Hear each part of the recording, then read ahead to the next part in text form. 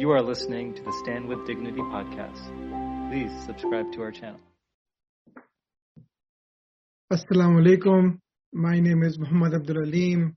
On behalf of the World Council of Muslims for Interfaith Relations, Stand with Dignity and Islamicity, I welcome all of you to this first episode of Muharram, a time of sacrifice and personal reformation. This will be a 10-part series where we will be covering various topics which I will go over with all of you.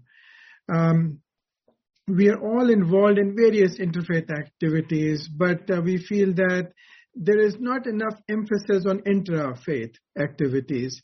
And really, we cannot do justice to interfaith unless we have a very sincere effort in making sure that we have intra-faith also, and making sure we are working together on issues that matter to all of us. We hope that this series will be a template for intra-faith work on issues we face as one humanity. We are honored to have with us two esteemed hosts who have dedicated their lives to promoting a better understanding of Islam. They will be hosting these 10 sessions that we'll be going through with various guests that we will have for different topics. And with that, we have Dr. Hasnain Walji. He comes from the Shia tradition. He is an educator, humanitarian, filmmaker, author who has spent over 20 books on nutrition and natural medicine. And along with him, we have Dr. Aslam Abdullah, who comes from the Sunni tradition. He has a doctorate in communications from the University of London in England, and he is a resident scholar here at Islamicity.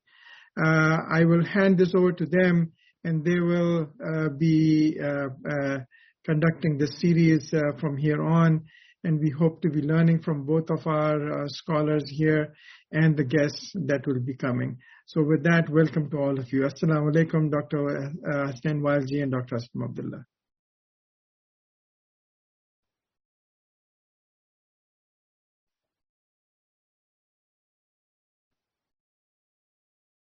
Dr. Aslam, I think you're muted.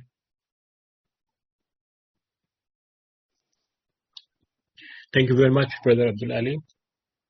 Thank you, Islamicity. Thank you, WCMIR. And thank you, Stand with Dignity, for coming together to host this important event that would last for the next 10 days.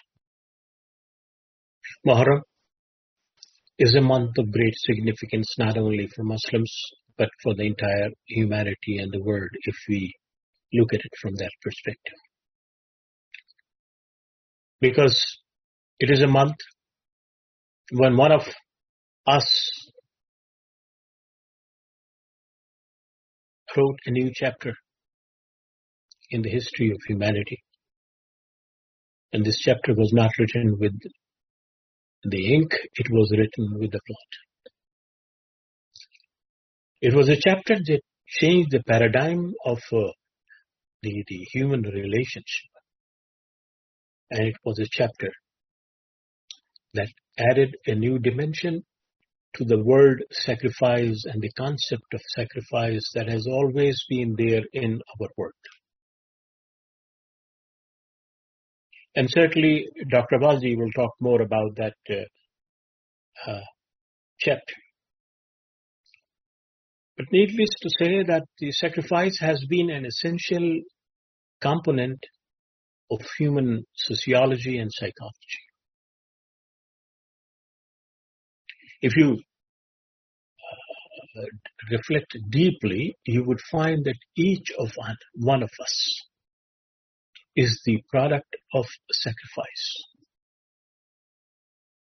We would not have been in this world without the sacrifice of our parents, specifically our mother, to whom we owe our existence. It is she who gave the utmost sacrifice in terms of carrying us in her womb, and then making sure that we survive, making sure that we nurture, making sure that we grow up, and making sure that we learn the basics of humanity from her. At her own life, at the risk of her own personality, at the risk of her own identity. But when we look at the sacrifice, we see that almost in every aspect of life, whether it is a family or it is community, it is society, it is the country, it is the ethnicity, the concept of sacrifice is always at play. Even in our own personal life, we sacrifice in order to attain a better personality, in order to attain a better identity. But when we look at the definition of sacrifice, we see a very interesting definition coming from those who have tried to elaborate this one. They usually associate sacrifice with offerings to God, whether it is the offering of humans or offering of possessions. And you would be surprised to know that for the last 5,000 years, humans have been sacrificing fellow humans in order to please God or in order to earn better status in the eyes of God. There were at least 25 cultures in the world. Mayong in China, and the Maya in the Native America, and then in Tibet, in India, and in Mesopotamia, and other places. Even in the biblical writings, you would find the reference to human sacrifice that were offered to God. Yes, it was declared unconstitutional and unlawful only in the last century. Even then, the human sacrifice practice did not stop, because we see that as recent as 2020, there were at least 5 recorded human sacrifices in different parts of the world. As late as 1987, we find that in India, the women were forced to throw themselves on the pyres of their husbands as part of the sacrifice that their traditions asked them to do. But now it is considered murder. So that concept of sacrifice has been there. And people have been offering their sacrifices for the causes they believe in. Most of these causes are related to their own ethnicity, their own culture, their own nationality, their own what you call identities. It doesn't matter whether those who were sacrificing were Muslims or non-Muslims, or those who basically were the one who caused these sacrifices were Muslims or non-Muslims. The fact is that every group believed in offering one's own life or one's own possessions for the sake of one's identity and one's ethnicity. And it is in this particular context we see that the new chapter that was written in this month of Muharram, some 1400 years ago, was a new idea and new concept. A concept that revolves around the fundamental ideas that the life is important and sacred. But there come a moment in one's life when one's life is not or does not get precedence over one's own goals and one's own principles. In other words, life is important, but the goal of life become more important than one's life in certain moment of history. And that is what we are talking about, the new chapter that was written in Parliament. Dr. Walsey will talk about it. So we look at that perspective not only from the perspective of Islam or from the perspective of Muslims or from the perspective of the Shias or the Sunnis, but we look at it from the perspective of a new dimension in human epistemology, a human endeavor to stand for certain principles that are everlasting and that would be everlasting, and that would not only benefit one group and one set of people, one ethnicity, one community, but the entire humanity as a whole. It is a different thing that we basically have confined it to a particular sect or a particular religious group or a particular community, but the reality is that that sacrifice encompasses the humanity and constantly gives inspiration to the people that yes, the life is sacred and important, but there comes a moment in the life of one's when the principles and the goals of life become more important. It is in that particular context that we start this month of Muharram. We realize that this is also the month which the Muslims begin their calendar, Hijrah. And Hijrah is also a kind of sacrifice. Hijrah also is a movement for reformation. Hijrah is also a movement for sacrifice. But the sacrifice that was offered by none other than the grandson of the Prophet ﷺ is perhaps the most unique and most remarkable event in human history.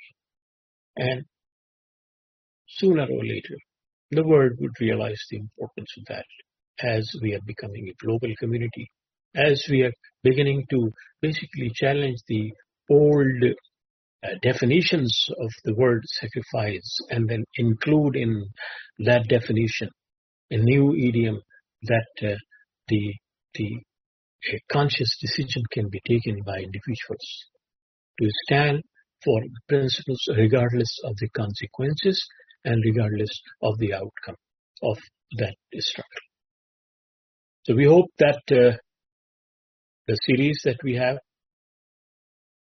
would highlight the essence of that sacrifice, because we believe that the sacrifice is the essence of life. But we have to be very clear as to what we mean by sacrifice and how we proceed on the footprints of those who have basically embarked on that path. With that, I hand over the mic to Dr. Walji to carry the discussion at a further level, and then we will, inshallah, have a discussion around these ideas that we are discussing. Thank you very much, Dr. Aslam, and thank you, Islamicity and Stand with Dignity and the World Council for making this opportunity for us to come together and discuss this very important subject. أعوذ بالله من الشيطان اللعين الرجيم بسم الله الرحمن الرحيم الحمد لله رب العالمين والصلاة والسلام على أشرف الأنبياء والمرسلين Sayyidina wa Nabiyyina Abul Qasim Muhammad. As we were getting ready to begin this session, somebody forwards me this message from the White House. And I thought it's worth sharing as we begin this. This is a message of President Biden. He says, Jill and I extend our warm wishes to all those observing the Islamic New Year and remembering the historical sacrifices during the holy month of Muharram. We join you in honoring the universal values of justice, equality, and compassion. The reason I thought I would share this with you is not only that it's remarkable and perhaps first time in the history of the United States that a message of this nature has come from the White House, and we welcome it. At the same time, I think it shows the understanding, the empathy, and the sensitivity of the leadership of this country, because President Biden used the word observe and not celebrate the new year. And I think that speaks volumes for the significance of the event that we have gathered together to commemorate and to remember. So with that said, thank you, Dr. Aslam, for really delving into the subject, which has made my task much easier. And if I were to sum up the entire ethos and the essence of sacrifice, it would be summed up with this blessed verse of the Quran, Bismillah ar-Rahman ar-Rahim, لَن تَنَالُوا الْبِرَّ حَتَّى تُنْفِقُوا مِمَّا تُحِبُّونَ. That never shall you achieve righteousness unless you give something out of that which you love. And Muharram, as it begins in the 10th of Muharram, is, as Dr. Aslam mentioned, is indeed a paradigm shift in the understanding of the very word sacrifice. And hence, when we were discussing this series, we said, let us set the groundwork and the basic understanding of the very word sacrifice. What does this word mean? You know, it's a heavy word. It's a lofty word. It's an easy word to pronounce. It's a very difficult word to implement. In the wider sense, to add to what Dr. Aslam has said rightly, sacrifice means giving up things which are valued or desired. Now, those things may be tangible, countable, like time, wealth, or it could be life, or intangible and immeasurable, like one's feelings, one's attitudes, one's opinions, one's aspirations, and even the ultimate, one's ego, the I, that needs to be sacrificed in order to achieve a loftier goal. All these are given up for the sake of something that is more worthy or more important, as rightly hinted by Dr. Aslam. So that reminds me of a quote from Jim Elliot, a missionary, and he said, and I quote, that he is no fool who gives what he cannot keep to gain what he cannot lose. I'll repeat, he is no fool who gives what he cannot keep to gain what he cannot lose. Worth pondering about, because this is the mentality and the psyche of somebody who is willing to sacrifice, because they realize the importance. It is also important to bear in mind that though, as again Dr. Aslam mentioned, that the very word sacrifice conjures up or has a connotation which is limited to the slaughter of animals as offerings to God and hence surrender to God of some possession, but that obviously is an incomplete or perhaps a misunderstanding. It may be difficult to find within the Quranic vocabulary, and we have scholars of the Quran and Dr. Aslam who may be able to shed more light on this. But it's difficult to find the Quranic vocabulary in exactly having an equivalent word for sacrifice, which also has a wide literary usage. Perhaps nearest in the meaning in the Holy Quran is nusuk, when we say, Qul inna salata wa nusuki wa mahyaya wa mamati lillahi rabbil alameen, that say that my prayer, my nusuk, my sacrifice, or my giving, my living and dying all belong to Allah, the Lord of the all worlds. Surah Al-An'am, ayah number 162. So the deeper essence is that along with salat, giving suffices to support, encompass, and symbolize a life that is based on a premise that something that is given away includes everything that a person has, whether it be something tangible or intangible. And this value of sacrifice, like it was mentioned in terms of the sacrifice of the parents and the mother, for example, that without sacrifice, life would be devoid of peace, harmony, cooperation. It would be full of conflict and discord, a prey to self-centeredness and the immediate gratification of desires.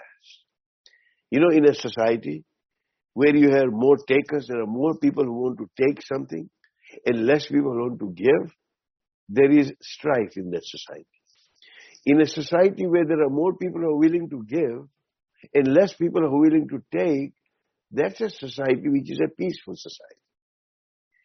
Therefore, neither families nor communities can exist or achieve cohesiveness and strength without some sacrifice on the part of each other and the members of that society, and that no human endeavor can succeed in reaching its goal unless one sacrifices things valued or desired. And one of the most effective paths of sacrifice is when that path is taken personally to reach spiritual and moral heights. And I do not need to explain to this learned audience that we have in terms of the personal sacrifices of spiritual and moral heights that we need to attain, and the ibadat that we do, the good deeds that we do on a personal level are all part and parcel of that. But at the same time, to strive for justice and peace in a society is that we need also to make those sacrifices at a societal level. And it really becomes so very effective that when these two paths come together, the personal path and the societal path, then there is true peace and harmony. Allow me to elaborate. That firstly, on a personal basis, the sense of sacrifice strengthens our inner spiritual and moral resources, and they develop those qualities of character which are essential to our struggle at every level. Secondly, it develops and reinforces cohesion and discipline, giving the strength and resources to make up for a better society at a wider universal level. And that truly is the underlying message of sacrifice which is epitomized during the whole tragedy of Karbala as we know it. Every act of sacrifice nourishes and increases one's iman, for it transforms a verbal confession and a mental conviction into a living reality. As I would say that now is a time that you just don't talk the talk, but you actually walk the talk. The process is mutually interactive. The stronger the faith, the greater the capacity to sacrifice. The greater the sacrifice, the deeper the faith, and collectively, the greater the impact on a society. And therefore, the idea of sacrifice and change in society go hand in hand. Without that, it would be difficult. And the next subject that we are going to have, inshallah, tomorrow is actually going to be on reform and on change, and we'll elaborate. But in the final analysis, every sacrifice is a sacrifice of our love or value. When we give away money, life, familial tie, for the sake of Allah, for the sake of a bigger cause, what we in reality give up and make that sacrifice is our love for money, for life, or a relative, not the object itself. So, quickly to conclude that some areas of daily sacrifices are time. It's our most precious commodity. And spending our time to seek the pleasure of Allah is one thing, but just to seek the pleasure of earning money and worldly possessions is truly to shortchange ourselves. And time is indeed the first thing that Allah demands of us. If we reflect more deeply, we know that the time is one thing we cannot hold onto even for a moment. A second pass is a second gone. Time will melt away, and what one earns will indeed stay forever and for eternity. And then the next one, that when we look at time, beyond time, is really the value of life. That a time may come when you'll be required to sacrifice. your life for the sake of Allah. To so lay down your life is the highest act of doing that sacrifice, as it is called, of doing that shahada, and one deserves to be called a shaheed, because life is one's most precious possession. You can only have the courage to die in the way of Allah as soon as you realize that life does not belong to you, but to Him, and you must render to Him what is His due. We must also remember that death, with that, you can never escape or avoid, that it will always come to you at the appointed hour and place, and in the appointed manner. I will stop here, inshallah. We'll continue with the essence of that particular narrative of what happened in Karbala and how does it impact the level of sacrifice. So with that, I will hand this back to Dr. Aslam to continue. Dr. Mazzi, you rightly pointed out that the word sacrifice does not fully elaborate the Quranic perspective on that concept and that idea. It is primarily a Latin word, and it means priestly performing or performance for giving to God. So it is mainly, a concept that emerged in the seminaries of the church within the context of Christianity. But the Muslims sometimes use the word qurbani. In Arabic, they use this word, even though it was a Hebrew word, korban, and many of the cultures that were influenced by Hebrew adopted that. And in Arabic, it probably would mean that getting closer to God Almighty. But the Quranic concept is much bigger than that, and that is that the essence of life is built on this concept of giving your own priorities, giving your own interest for the sake of larger interest, and the larger interests are not just your community or your ethnicity or your culture or your race, but the humanity as a whole. And that is the concept that emerged. That's why when the Quran says, وَمَا لَكُمْ لَا تُقَاتِلُونَ فِي سَبِيلِ اللَّهِ وَالْمُسْتَضَعْفِينَ مِنَ الرِّجَالِ وَالنِّسَاءِ وَالْوِلْدَانِ الَّذِينَ يَقُولُونَ رَبَّنَا أَخْرِجْنَا مِنْ هَذِهِ الْقَرْيَةِ الظَّالِمِ أَهْلُهَا وَاجْعَل لَّنَا مِن لَّدُنكَ وَلِيًّا وَاجْعَل لَّنَا مِن لَّدُنكَ نَصِيرًا. Then how come you do not struggle, you do not fight for the cause of those people who have been oppressed, those people who have been denied their rights, those men, those women who have been living under the torture and the tyranny of people, and who basically have been saying loudly or silently that God Almighty sent someone who could take us out of that kind of situation. So the Quran is basically giving a different dimension and different perspective to that whole concept of living for others.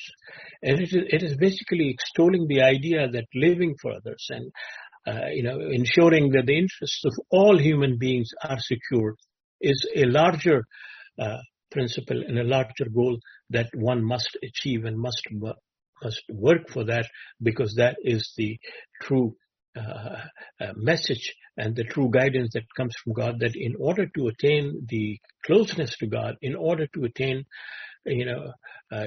His favors, one has to be willing to work for the rest of humanity. And that is a paradigm shift in the Quranic concept, and that was something that was lived, and that something that was shown to the people, that it is possible that the Quran is not merely words, but it is also a practice that has been proven by the acts of those who understood that message very clearly and very definitely.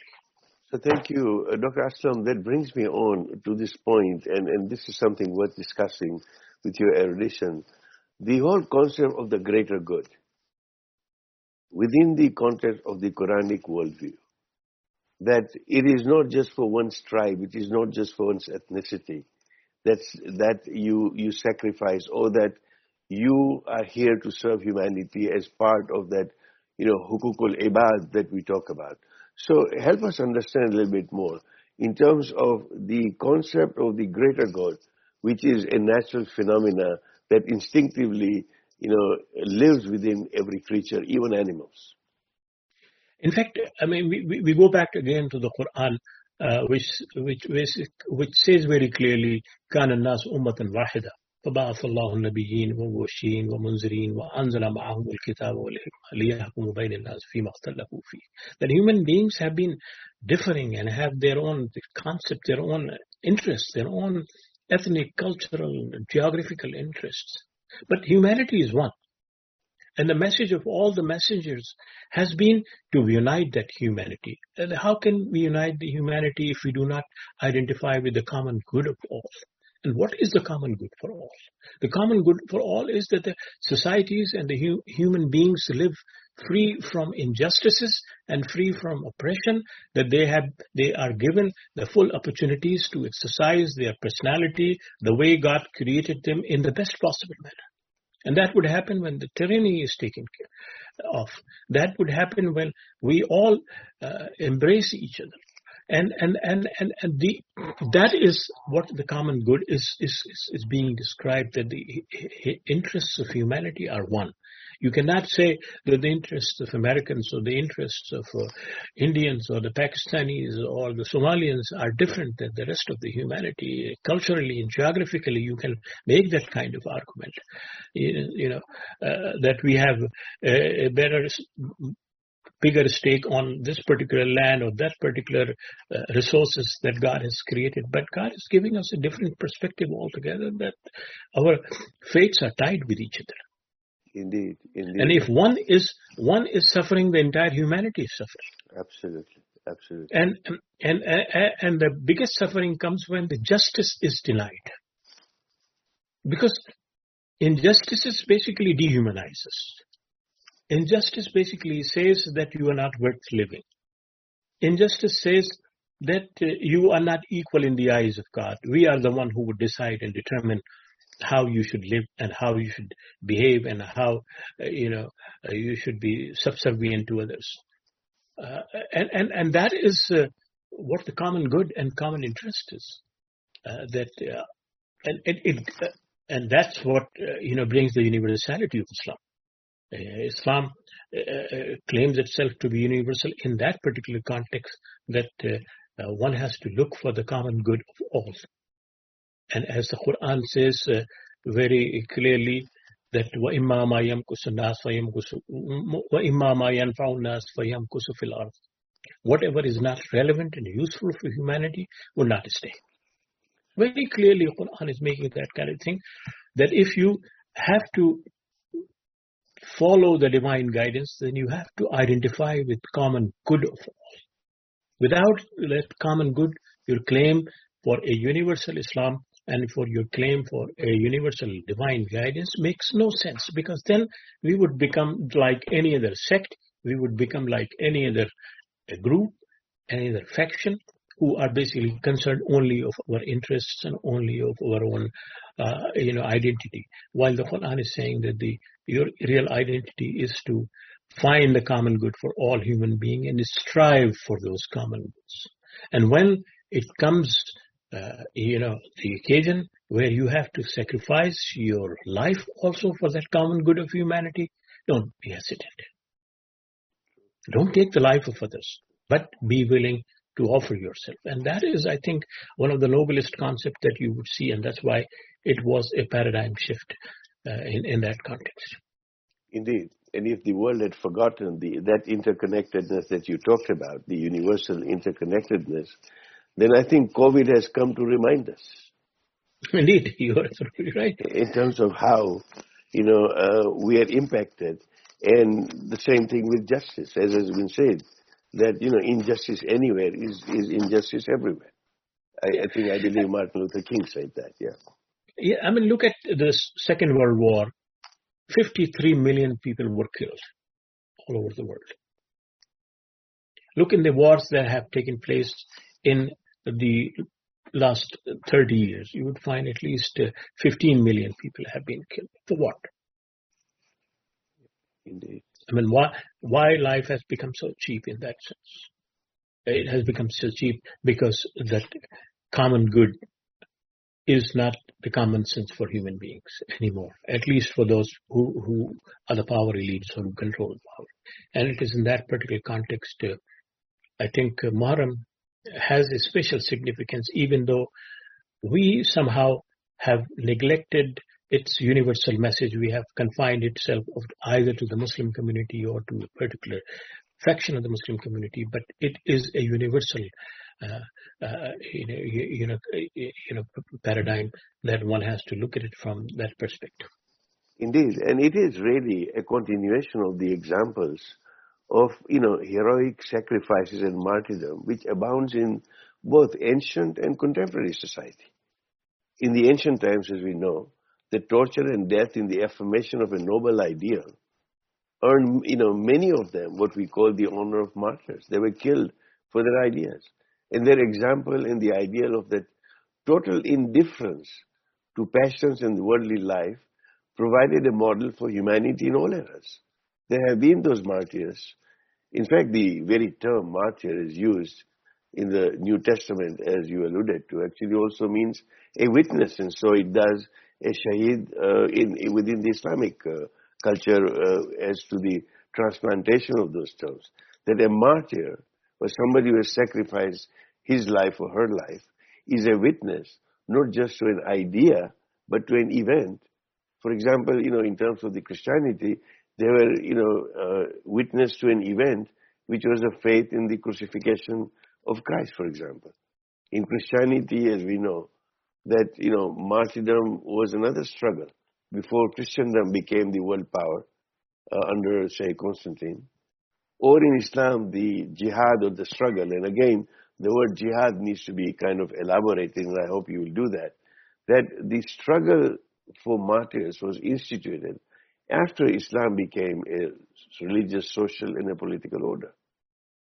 So there are these connotations where we need to understand, where there is Judaism, the whole idea of martyrdom within Judaism are also. So each faith has got, its own set of martyrs in the history of humanity. You see, what basically makes the Muharram and the events in Karbala different from the rest of the things is worth noticing. While in the ancient cultures and even in not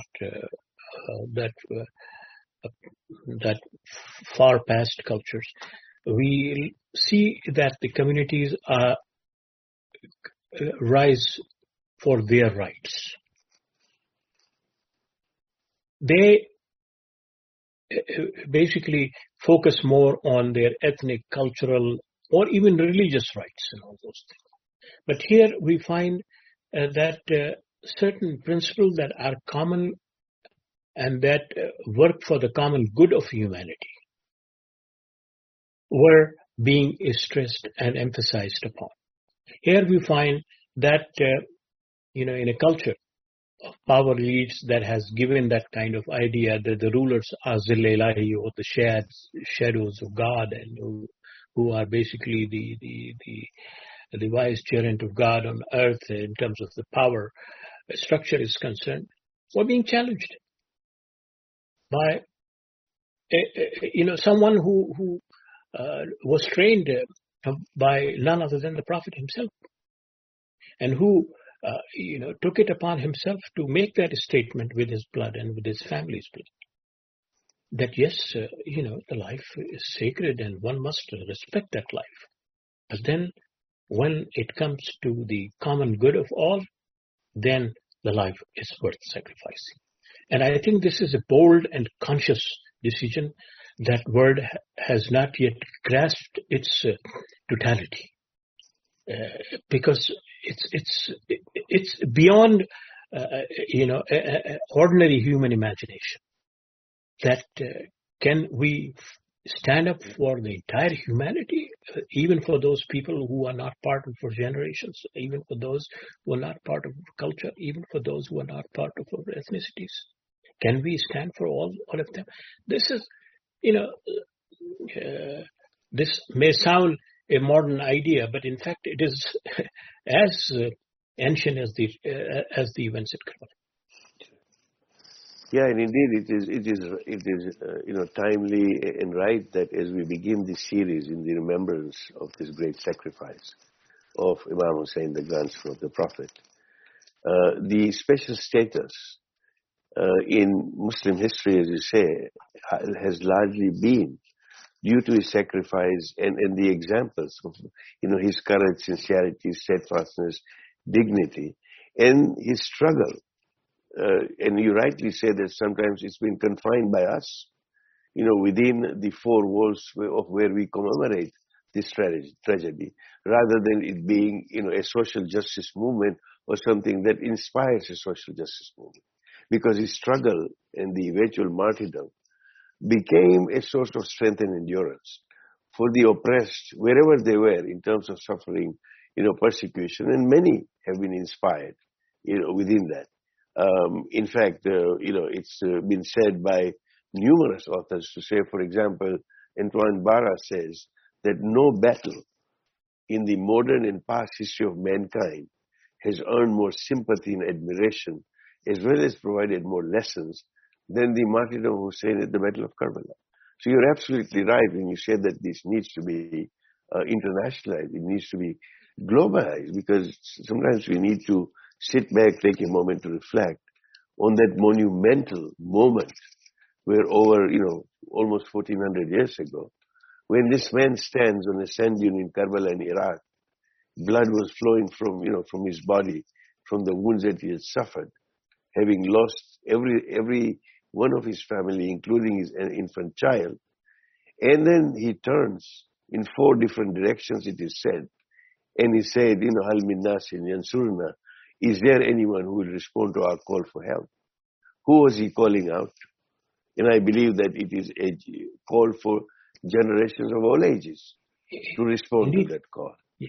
I mean, if we look at our current history, we find at least 5 or 6 movements where people have sacrificed immensely, like Gandhi's movement in India, or Martin Luther King's movement in the United States for the rights of primarily blacks, for their dignity and all those things, or Che Guevara's movement, or Ho Chi Minh's movement, and all those, or even in the context, even though he's, people call him communist, Mao Zedong's movement for the liberation of China from the clutches of the power elites. But you find in all these elements, the narrowness of the movement itself, for a particular race, for a particular ethnicity, for a particular culture, for a particular geographical unit. But here in this particular context, we see, that as you quoted him in Arabic, that where are the people? What people he's talking about? Is he talking about a particular tribe? Is he talking about a particular race? No, he's talking about people in general.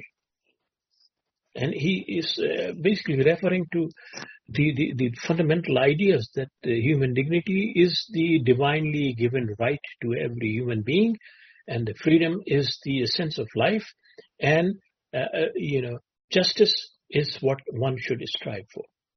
Regardless of who the perpetrators are, regardless who the victims are. And that is a message that, brings Islam back to its universal message, and that basically reminds people that Islam is more than what we Muslims have been, practicing for some time, have been saying for some time, that, it's a divine call for the common good of humanity as a whole. True. Yeah, it reminds me of, the continuity where, Allama Iqbal says, Sidke Khalil bhi ishq, Sabr Hussain bhi ishq, Mari ke wujud mein Badr Hunain bhi hai ishq. That the veracity of Prophet Ibrahim was love, so too is the patient perseverance of Imam Hussein was love. And just as the Prophet's selfless struggle at Badr and Hunayn, was love for Allah, truth and justice. So this truly embodies that entire essence of continuity from the very first sacrifices that were made by the prophets until Hussein. So this is. And you brought it out rightly that even the Quranic reference to the history of all the prophets refer to that particular concept. Yes. And not only the Quranic concept, but I think the biblical reference to the sacrifices of many prophets, as mentioned there, were for that particular causes and all those things, even though Christianity has taken it to a different level by declaring Isa alayhi salatu wasalam as the one who ultimately sacrifices his own self for mitigating the sins of all others. But I think in general the Quranic message and the message of the Abrahamic faith is very clear in that particular context, that humanity is worth living for and common good is worth working for. So I think that gives us a basic understanding of why we are talking about this sacrifice, because it is the essence of our life, and we all have been sacrificing in one way or the other within our own limited circles. What this Muharram is reminding us that enlarge your circles, include humanity as a whole. And when you will include humanity, you would find, a different dimension and different paradigm in living your life, because then it would be a life that would give nourishment and that would give life to many who have been the victims of all that basically have denied them their dignity. True, and all the messengers, all the prophets were charged with this responsibility that you be witnesses unto mankind. And this is something that, comes to the fore, that the word witness, the word shaheed, have that connotation to be able to have that, because to really bring this to a conclusion, to say sacrifice is at the heart of every leadership. And Imam Hussein provided that level of leadership that, for example, be it even here, we on Memorial Day, we honor, those who sacrifice in the field of battle, whatever it is. Leaders who are true leaders are well aware of the need to sacrifice, and the decisions the leaders face almost always include some measure of giving up. Sometimes, they give of themselves. And Imam Hussein was that ultimate. Even if you're absolutely right, even if you look at our world today, when we look at our own countries that are Muslim majority countries or our own organizations, we find that the people have focused on their narrow interests, their organizations, their parties, their perspective, rather than looking at the humanity at large, rather than looking at the common good of all people. Because without the good of all, none of us would be good. But how could I justify, good for me when my neighbor is not good? So I think this is where basically we need, and in that particular context, to conclude with the discussion, because we are approaching the time, is to see how we in the United States and in this country and in this world at this particular moment, in this particular specific period of time, use those concepts of sacrifice to make the common good a motive for all of us and a living reality for the people at large, not only for ourselves, but for humanity at large. And I think that is the challenge that we all face. Well said, Dr. Aslam, because without making those sacrifices, the revival of humanity or Islam will always remain a matter of speeches and a matter of dreams. To actualize it, we do have to make those sacrifices. And this definitely would lead us into the second segment of this discussion that we will have tomorrow, Reformation, because Islam is there. It is in the text. It is in the the life and the sunnah of the Prophet, and his noble companions and all. And what we basically have to see is that how we live that message in our context, in our world today. So when we're talking about these things, we are not talking in terms of changing our religion. We're not talking about changing our text. We're not saying, editing or deleting or adding anything. What we are simply saying, and then we go back to the basics. And the basics is to find the common good for all. Indeed. So I hope that you would conclude it with your word wisdom, and then inshallah we'll give it back to Brother Aleem to conclude the session, and inshallah we'll be again you have tomorrow. Really articulated the message well, and for me to add anything to that wonderful conclusion that you made in terms of the greater good, and that we need to stand for humanity. For me to add anything would really be like trying to make tayammum after wuzu has already been done. So Dr. Aslam, you have well concluded this. Maybe the wuzu has become invalid. So we'll hand this back to Brother Aleem to bring this to a close. But truly, I think it's humbling and it's self-reflection that we think about this, and that we cannot remain in our own cocoons, and we need to ensure that this message resonates, and this is our feeble effort to see that we're able to resonate this message across. I would request you to give a preamble or a glimpse of what we are going to discuss tomorrow in the Reformation, basically. Basically, the thought process is that, as I say, that unless we have a plan, unless we have a strategy, to be able to put forth or implement the concept of sacrifice into something that is practical, then these will remain a matter of speeches and a matter of dreams, as I said. So tomorrow's session is going to be on the basis, and as you rightly said, we are not talking about changing anything. What we are talking about is the idea of reform within ourselves, within our own societies, within individuals, because when Imam Hussein leaves Medina, his words were that, I am leaving to reform the Ummah of my grandfather, looking at what had happened to the Ummah within 50 years after the passing of the Prophet.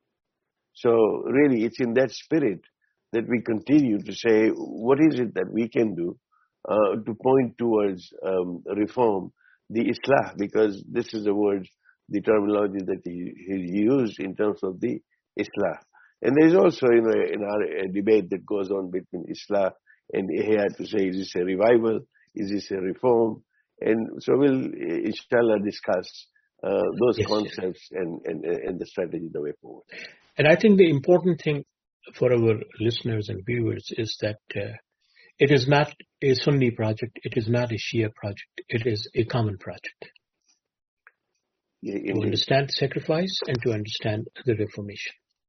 And Brother Aleem, the mic is yours.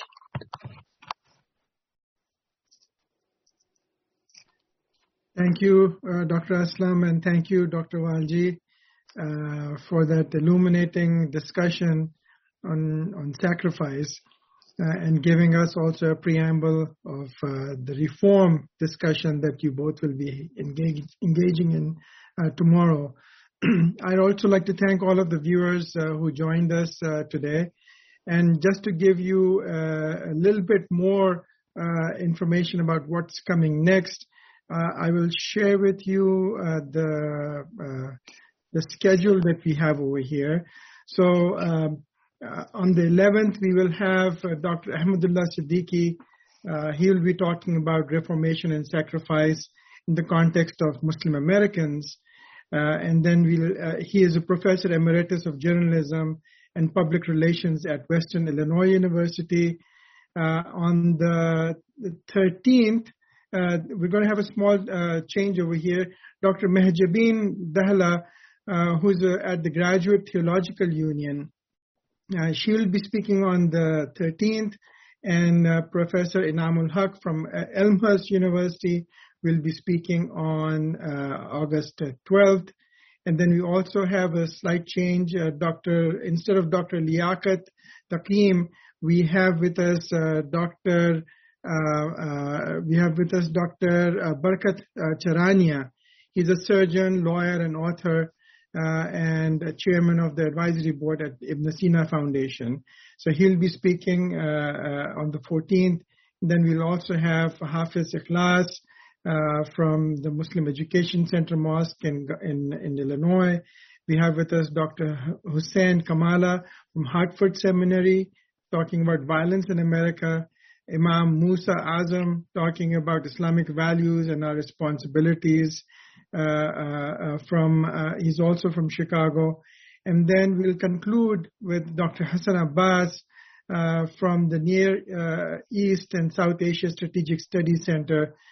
He'll be talking about how Shias and Sunnis can be working together. So I think it's worth mentioning that Professor Inamul Haq will speak on the 12th, I think. Yes, I did mention that, so it's switched. Okay. Yes. So, inshallah, we're looking forward to this session and your engagement with all of our guest speakers. And we pray that Allah subhanahu wa ta'ala give us barakah in these sessions and give us the guidance of how we're supposed to understand our religion and how we're supposed to practice our religion. With that, I'll ask Dr. Walji